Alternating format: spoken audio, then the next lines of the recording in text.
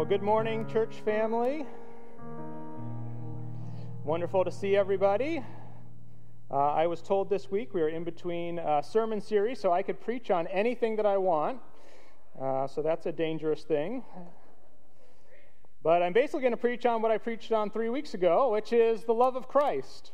It's my favorite thing to preach on. I think in one sense it's what we preach on every week, hopefully, from this pulpit. And it's just a subject that never gets old.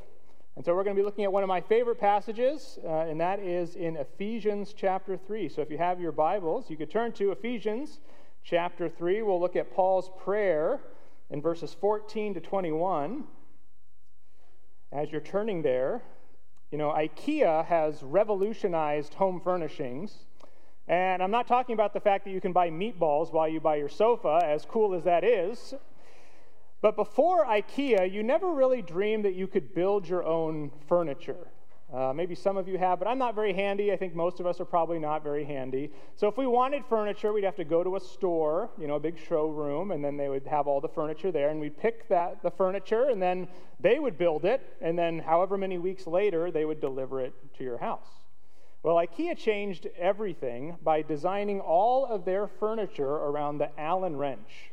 Right? That's that little L-shaped thing that you get in just about every piece of furniture that you buy at IKEA. Now, if you try to build that furniture without that Allen wrench, you're going to find the process frustrating and virtually impossible. Sometimes with the Allen wrench, it's frustrating and virtually impossible.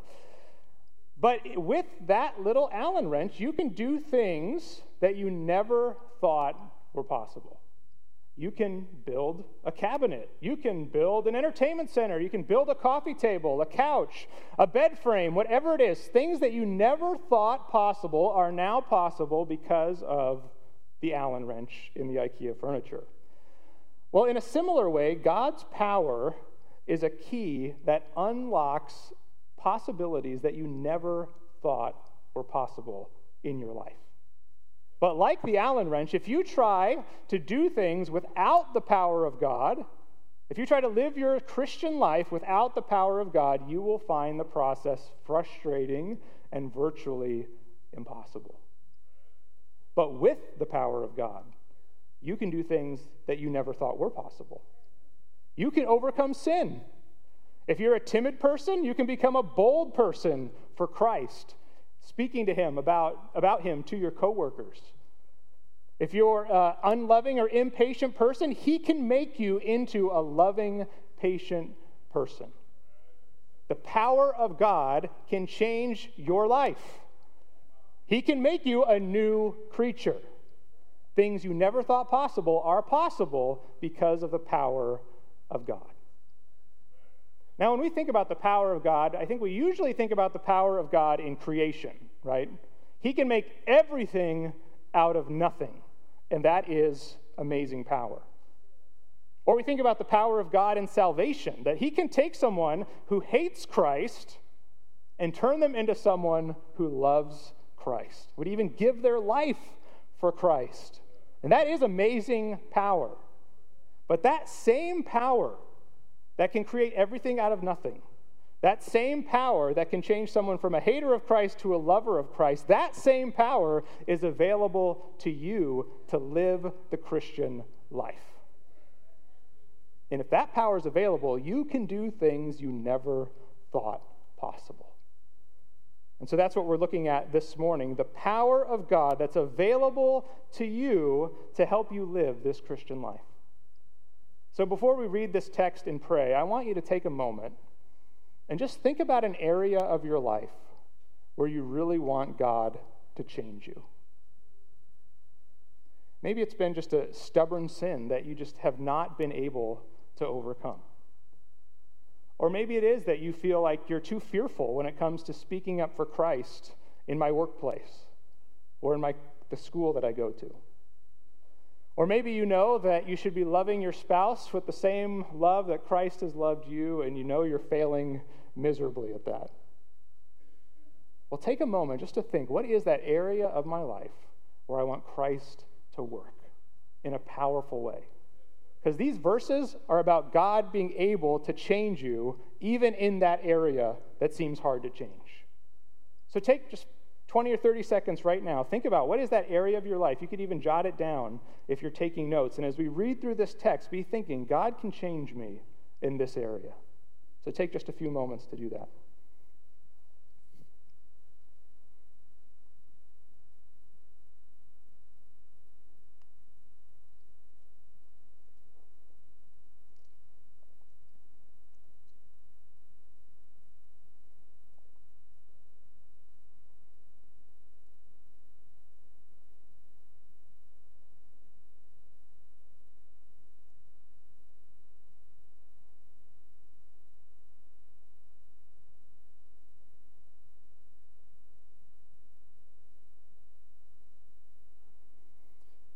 All right, so as we think about that area of your life, let's read Ephesians 3:14-21, a text about how God can grow you in that area. In fact, if you want your life changed so that your life brings glory to God, he says he can do immeasurably more than all you ask or think.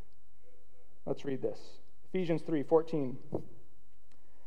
For this reason, I bow my knees before the Father, from whom every family in heaven and on earth is named, that according to the riches of his glory, he may grant you to be strengthened with power through his Spirit in your inner being, so that Christ may dwell in your hearts through faith, and that you, being rooted and grounded in love, may have strength to comprehend with all the saints what is the breadth and length and height and depth, and to know the love of Christ that surpasses knowledge, that you may be filled with all the fullness of God.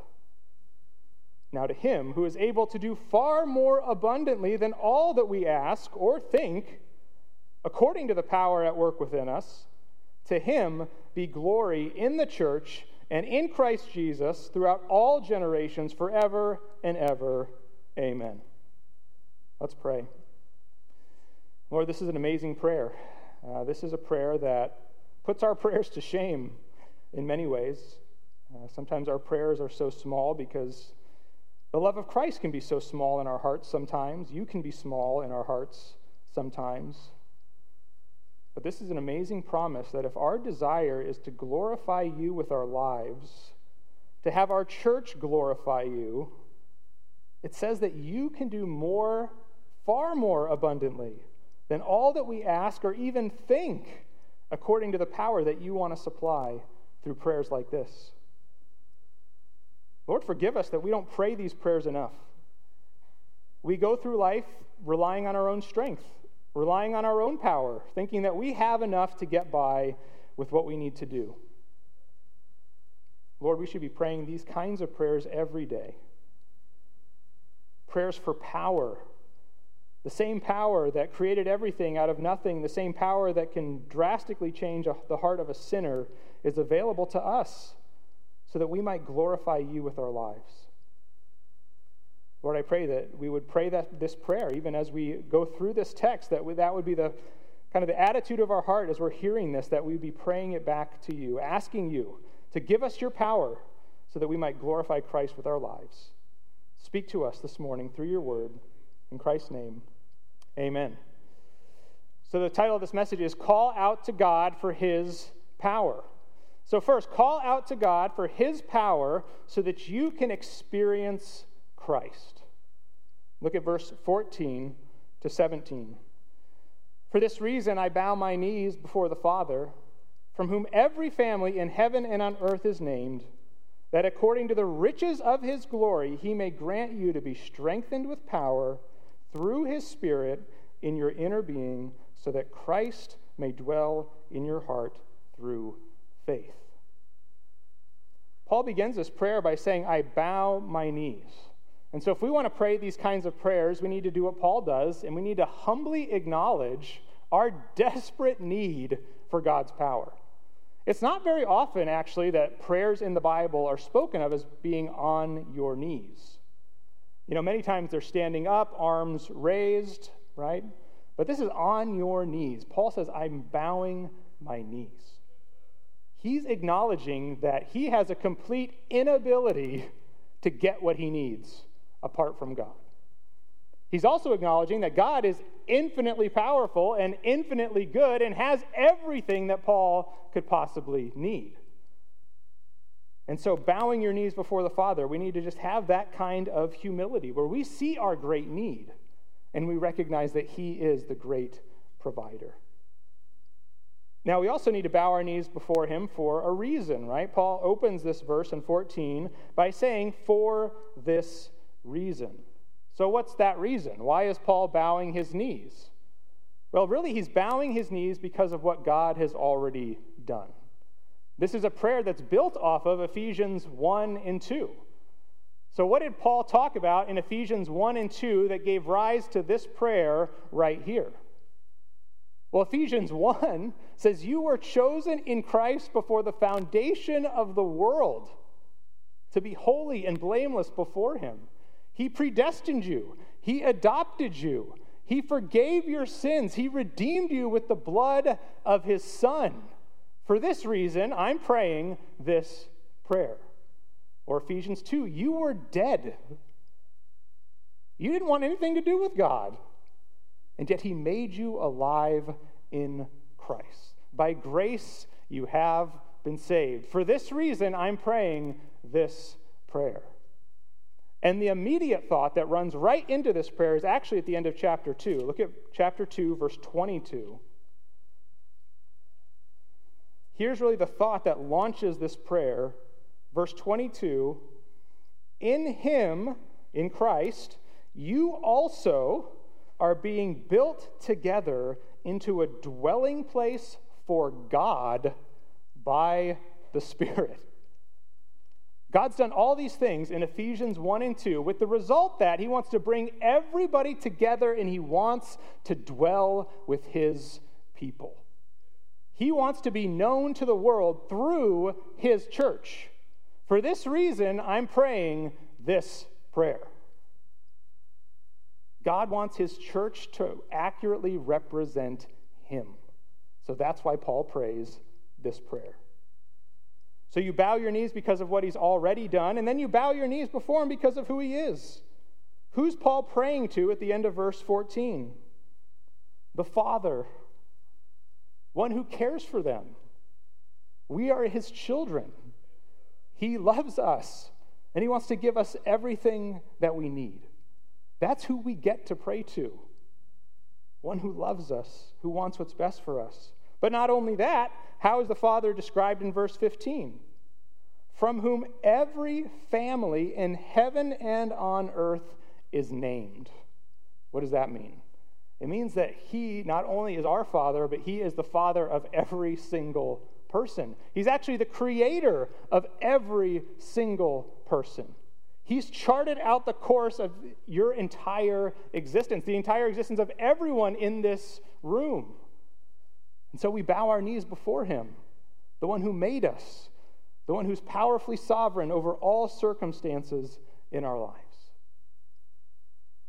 So we humbly acknowledge our desperate need for God's power, and then we ask for the power that comes from him alone.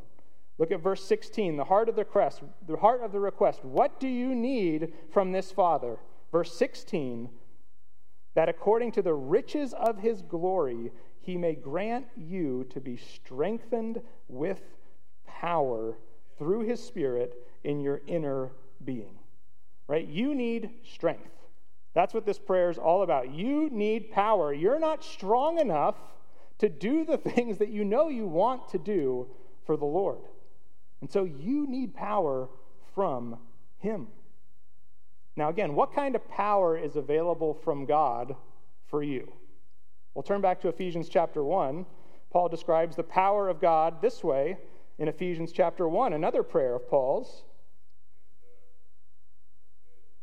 Verse 18, chapter 1. Having the eyes of your hearts enlightened, that you may know what is the hope to which he has called you, What are the riches of his glorious inheritance in the saints? And here it is. What is the immeasurable greatness of his power toward us who believe, according to the working of his great might? Now listen to what God's power can do. That he worked in Christ Jesus when he raised him from the dead and seated him at the right hand in the heavenly places, far above all rule and authority and power and dominion, and above every name that is named, not only in this age, but also in the one to come. And he put all things under his feet and gave him as head over all things to the church, which is his body, the fullness of him who fills all in all. The same power that raised Christ from the dead, the same power that put him above every other thing that's ever been created, the same power that put everything else under his feet, that power is available to you.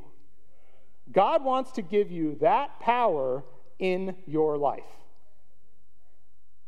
I mean, that is incredible, right? Back in chapter 3, verse 16, it says he wants to give it according to the riches of his glory, which means he has ample power to give, right? He's not going to run out of this power, and he wants to give it. He wants to give it to show how glorious he is, to see when that power is on display in your life, he gets glory.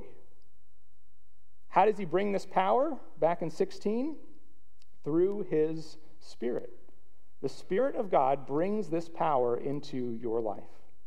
Right? Ephesians 5:18, later on, he's going to say that you'd be filled with the Spirit. And then all of these wonderful things that happen as a result of being filled with the Spirit. Where is this power going to be on display at the end of verse 16? In your inner being, your inner person. So not the outer person, right? These are not PEDs from God. It's going to help you get jacked on the outside for God. No. This is power available to you on the inside. Right? The true you, the new you, the child of God who wants to bring him glory, who wants to put away sin, who wants their life to mean something for Christ. That power is available to you. And so ask for that power, the power that only God has. Ask him for it. And then anticipate that it's going to come through Christ dwelling in your heart. Look at verse 17. You're asking for this power, verse 17, so that Christ may dwell in your heart through faith. What is it going to feel like when the Spirit brings power into your life? It's going to feel like Christ dwelling in your heart. Now, what is that going to look like? Well, think about it this way. Christ is not starting a relationship with you in these verses, right? He's already in your heart. So what's going on? Christ is in the process of making your heart to be like his home. Think of it this way. You buy a new house or you get a new apartment, right? You sign the papers, you move in. But that house, that day you move in, you might just have ramen in the cupboard and a mattress on the floor, right? It's your house. You own it, but it doesn't look anything like you, right? So what do? You decorate, right? Maybe you go to IKEA, you get some furniture, you put it together, you put your Justin Bieber poster on the wall, or BTS, Neil Diamond, whatever you're into. You start to decorate the house, and over the course of time, that house looks like you. That's what he's talking about. Christ is going to dwell in your hearts. The day that Christ saved you, he came into your heart. You are his. But there's many things in your life when you came to Christ that don't look like him. So what does he do? He starts to rearrange your heart so that it looks more like his, right? The Justin Bieber poster, that's got to come down. Maybe the Charles Spurgeon or the John Piper poster goes up. And over the course of time, he changes your life so that your life begins to look like him. And where does he do this work? It says that Christ may dwell where? In your hearts. Christ isn't first and foremost concerned with the outside, right? Not what you do on the outside. He's more concerned with what's happening on the inside. Because you can do all the right things on the outside, but nothing changes on the inside. Christ wants to work at your heart. Why do you think the way that you do? Why do you feel the way that you do? Why do you do the things you do? That's where he goes to work. And have you ever noticed that oftentimes he does this by putting you in the exact same situation over and over again until you start asking those kinds of questions? Right? Think about your first job. I don't know about you, but I quit my first job. I actually quit after one day. I worked for Honey Baked Ham, and I had enough of 8 hours of shaving ham, and that was enough for me. I quit my first job, and what happens is many people quit because, I had a bad boss, so you quit. Then what happens? You get a new job. And wouldn't you know it, you have a hard boss again. And so you think, okay, I'm going to try a little harder this time. I'm going to be patient. Okay, but I was patient enough. This is too much. I'm going to leave. I quit. Then you get a third job. What happens? Another difficult boss. But hopefully by this point, you start asking different questions. You're not asking, why is my boss so demanding? Why is he whatever? You start thinking, maybe my boss isn't the problem. Maybe I'm the problem. Maybe I don't really like being told what to do. And so any boss I have, I'm not going to like because I don't like being told what to do. Or maybe I'm lazy and I don't want to work. Right? So Christ begins working on your heart. Why do you do the things that you do? He's in the process of making your heart look more like him. And it says he does this in verse 17 through faith. He does it through trust and dependence. He gains access to all areas of your life as you learn to trust him and depend on him. Now, like a house, there's probably some rooms where you would love for someone to come in and remodel and make over certain rooms of your house, right?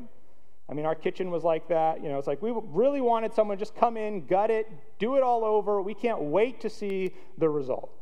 There's some areas of your life that are probably like that. God, would you come in and totally change this area of my life? I trust you. You can do it.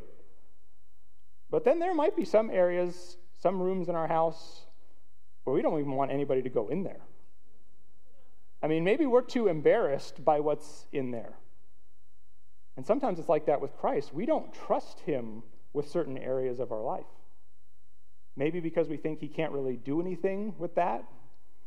I think sometimes it's because maybe we don't really want to give up certain sins in our life. I like doing this. I like sinning in this way. So I don't want to give this area over to Christ, if I'm honest, because I know that he can change me, and I don't really want to be changed. But Paul's saying, if you trust Christ, even with those areas, if you depend on him, Christ can dwell in your heart and he can change that area of your life. And it may not always be comfortable or enjoyable in that process, but it will always be worth it. You will never get to a point where you've trusted Christ for something and you think that was a mistake. Right? Or I'm embarrassed that I trusted Christ in that area, or I'm ashamed of it. No, you'll never get there. When Christ dwells in your heart, when he has access to every area of your life, he'll always do good work in your heart. And so ask God to give you power so that you can start to experience Christ in these ways. So think of that area that you wrote down maybe at the beginning of this message. Do you want to see Christ shepherd you in that particular area of your life? Then call out to God for his power.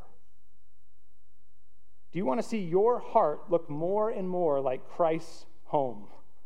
Then call out to God for his power. He can change those areas of your life.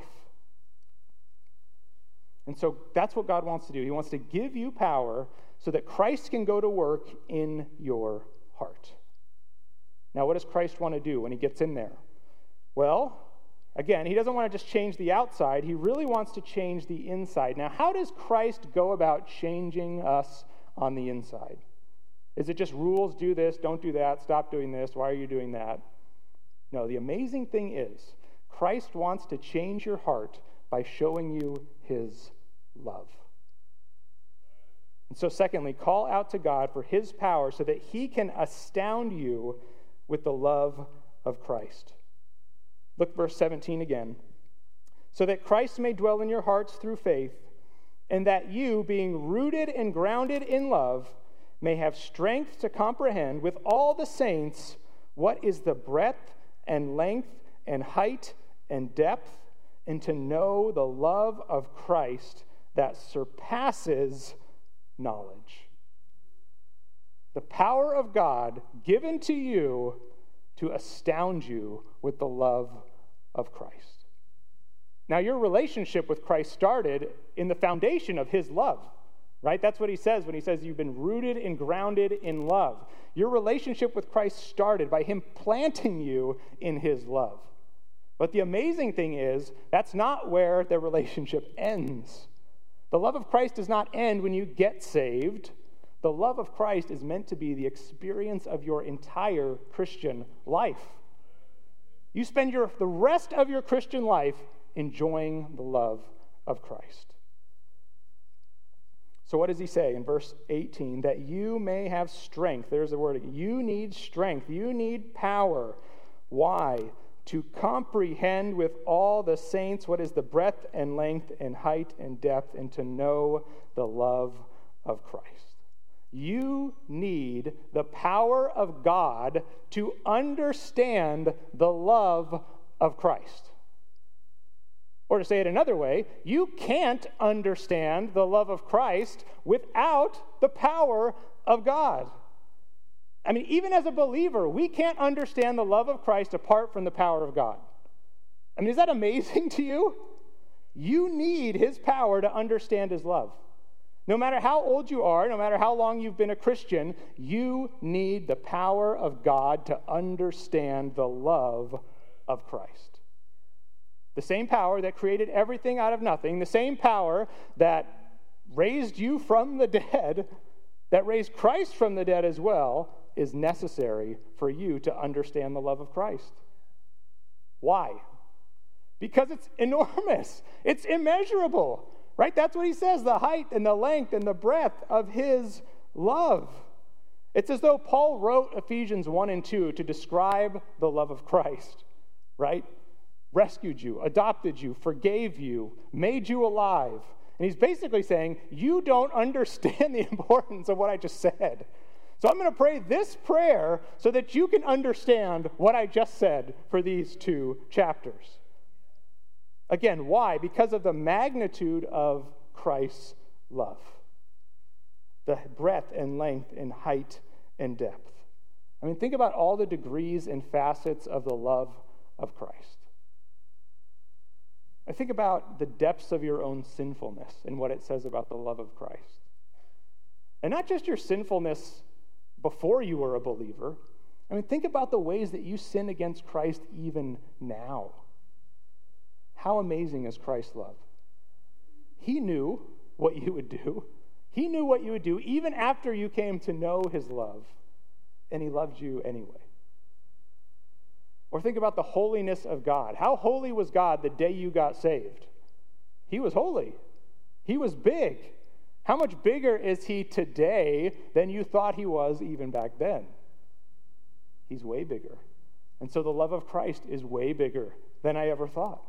And it will continue to get bigger and bigger and bigger. Or think about this. How humble was Christ to become a man, to die in your place?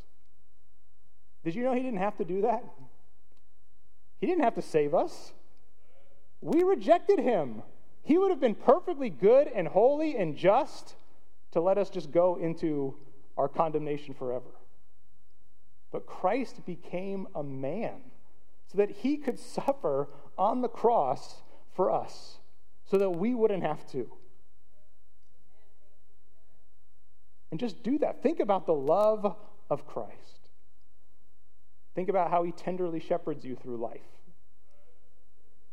Think about how selfless his service was for you.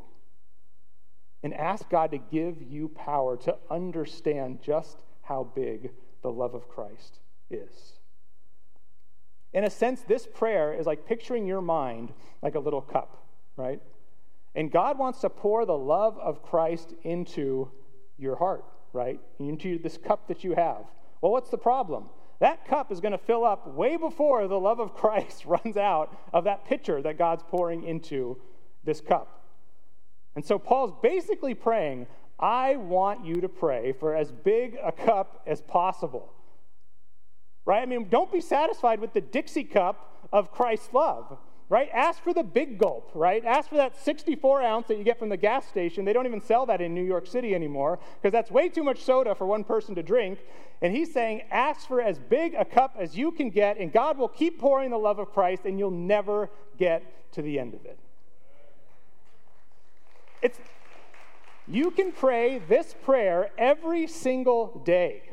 God can powerfully answer this prayer every single day, and you will never get to the end of the love of Christ. I mean, what a Savior we have. We'll never get to the bottom of his love. That's what he wants our relationship to be like with him. It's a never-ending enjoyment of the love of Christ. But that's not the end of it, right? That's just the magnitude of his love. Paul also says this in verse 19, to know the love of Christ that surpasses knowledge. I think what Paul's getting at here is that not only is there a magnitude to the love of Christ, there's also the experience of the love of Christ that you get to enjoy every single day. This is a love that surpasses knowledge. So how do we know something that surpasses knowledge? Or to ask it this way, do you know the love of Christ or do you not know the love of Christ? Yes. Right? You know it. I mean, you knew it. You responded to it. He saved you. You knew the love of Christ, but there's also a sense in which we don't know the love of Christ. We don't know the depths of it because he's going to keep loving us every single day for the rest of our lives.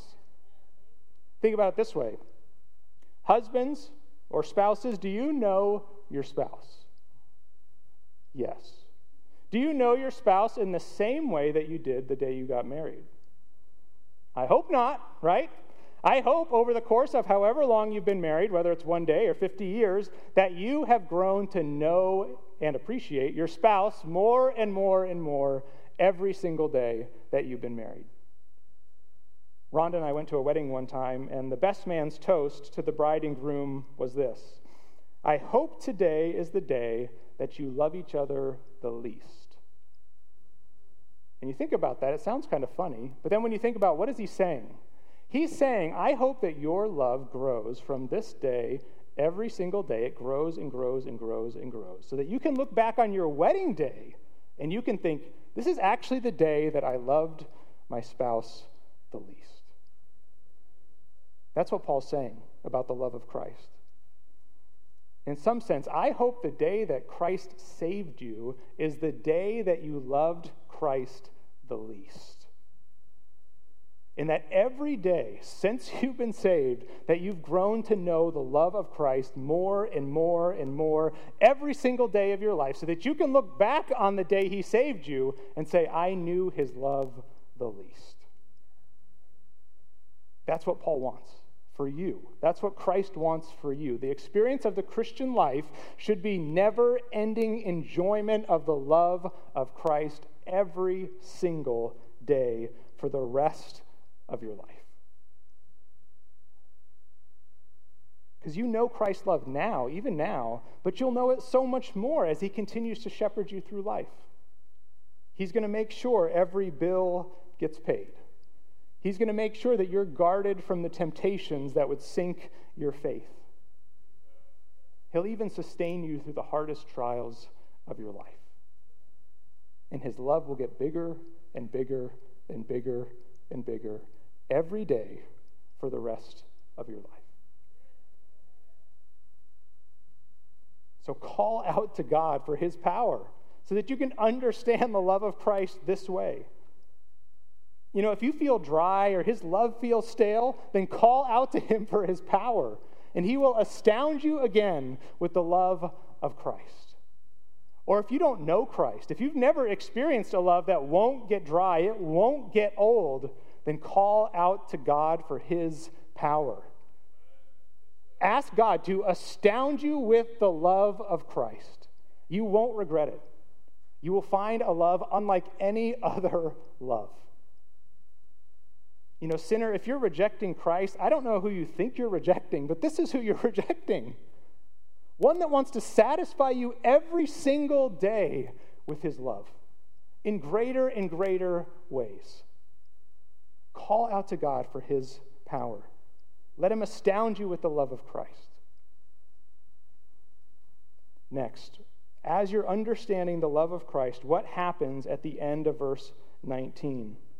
It says that you become filled with all the fullness of God.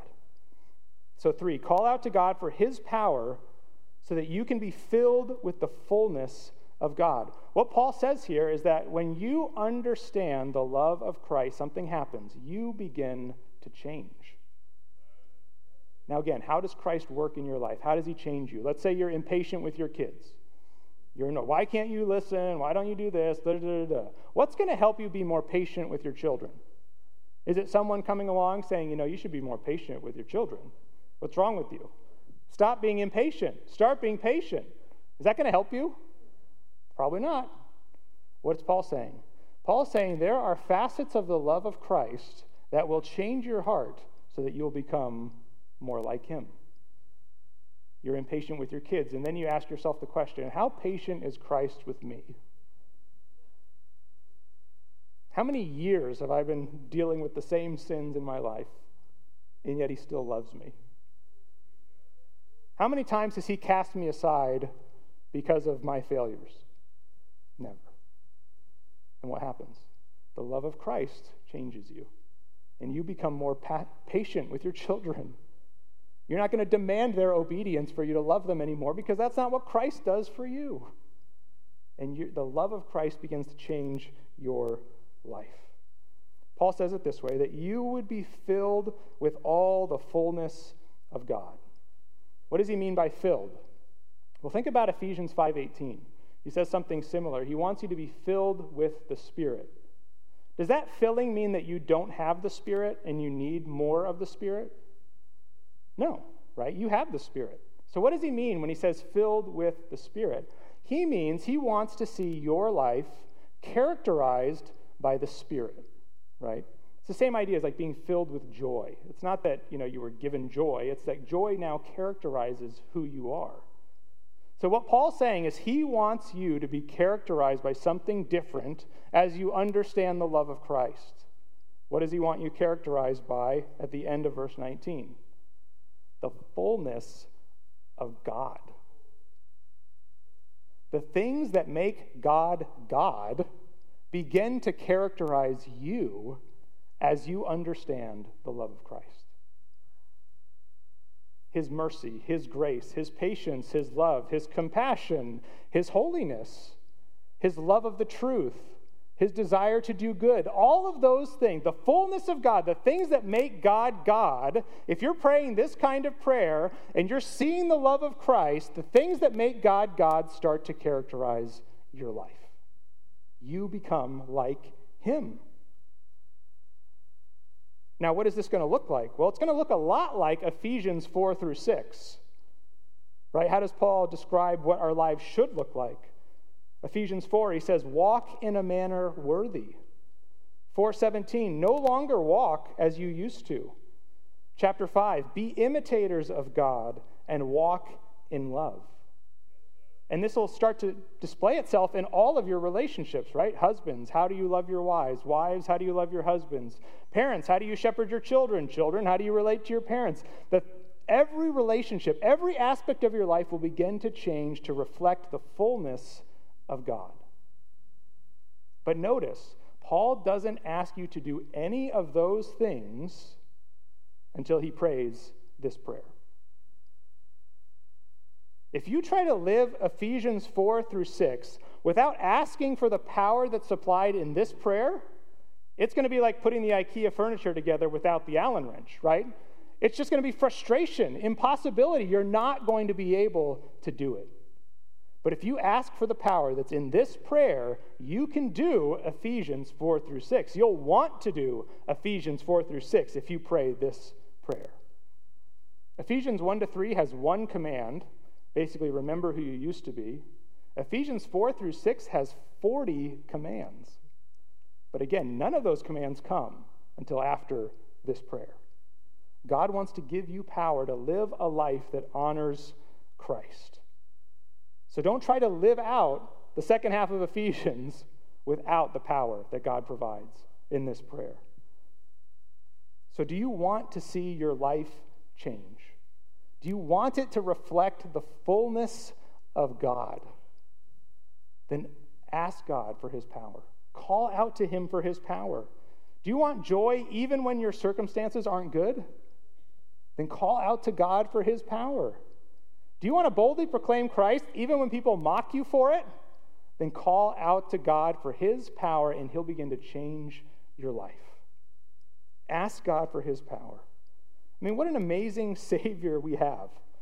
This is what he wants our lives to look like. He's calling us to live in a way that's worthy, and he doesn't just say, go do that, try your best. No. He says, I'll give you all the power you need and more. And the way that I'm going to work in your heart is not to just make you do this, stop doing this, do this, stop. No, I want to work in your heart. I want to amaze you with my love so that your life begins to change. That's the Christian life. Amazed at the love of Christ and being changed more and more into his image. I mean, what a God. You need to change. I'm going to change you. I'm going to do it by showing you the love of my Son, and you're going to reflect me. Now, why would God do that? Because he gets all the glory. Look at the end of this prayer in verse 20 and 21. Now to him who is able to do far more abundantly than all that we ask or think, according to the power at work within us, to him be glory in the church and in Christ Jesus throughout all generations, forever and ever. Amen. Lastly, call out to God for his power so that you can glorify him through Christ. It's amazing. Who is this prayer directed to in verse 20? To the one who is able to do far more abundantly than all we ask or think. I mean, think about that. He has the power to do limitless things, far more abundantly, beyond anything that we would ask or think.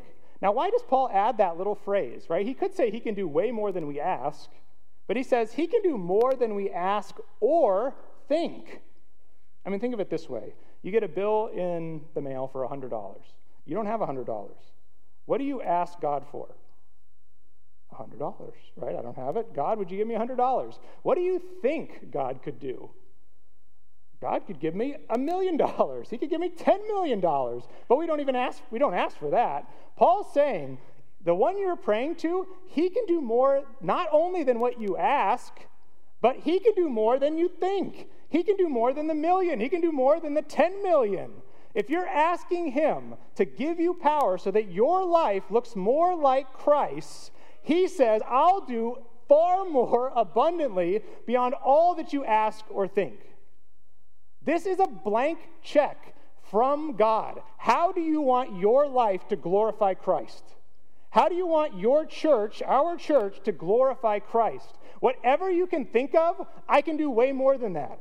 You're going to write some number on the line of what you're asking for. I can do more than that. I can do even more than you think. If your desire is to honor Christ with your life, he will do far more abundantly than all you ask or think. That's the context of this prayer, right? It's not, Lord, give me a Ferrari, and maybe you'll give me 10 Ferraris. Like, that's not glorifying to Christ. He's saying, if you want your life to look like Christ, I will do far more abundantly than all you ask or think. I even brought some blank checks with me right here. Now, these are from God, and they're to you, so don't bring them to Wells Fargo, because I might get arrested or something like that. But this is just a reminder. You can come up afterwards and ask me for one of these. And just as a reminder that God can do way far more abundantly than all we ask or think. If I want my life to glorify him, I can put anything I want in this line, and he can do more than that. This is who we serve. I mean, what a God. I want to amaze you with the love of Christ and have your life so change that it becomes more like me. So let's ask God to work. Let's call out to God for his power so that our lives change to become more like him. And he will be glorified, it says, in the church. He wants to be glorified through you. He wants to be glorified through our church. He wants your life and our church to so reflect him that it brings him glory. And he wants to be glorified through Christ, the one who does it all, the one whose love changes us. People will look at our lives, they'll look at our church, and they'll think, what kind of God can do something like that? And he'll be glorified throughout all generations, forever and ever. Amen. So think back to the beginning of this message. What is that area of your life that you want to see changed? How would you want your life to glorify Christ? Let's ask him right now. I'll give you a moment. Just ask him where you are. Ask him to astound you with the love of Christ so that that area of your life begins to change. Take a moment to pray this prayer to God right now, and then I'll close this.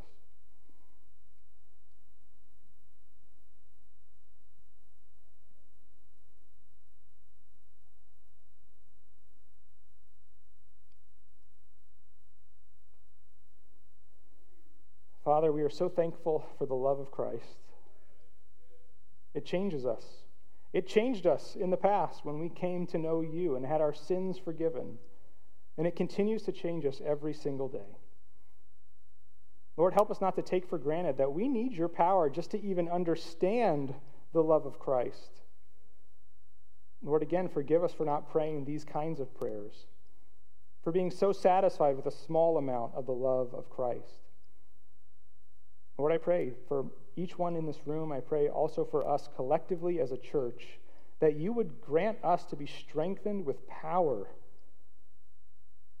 so that we would understand the love of Christ and be filled with all the fullness of God. Lord, would you glorify yourself through us, even through us, through each of us individually, in the lives of those around us that we interact with, and also through all of us collectively as a church. I pray that you would fill us with all the fullness of God, and that you would receive all the glory. Do great things in our lives. Do great things through our church. And may Christ be glorified in all of it. Amen.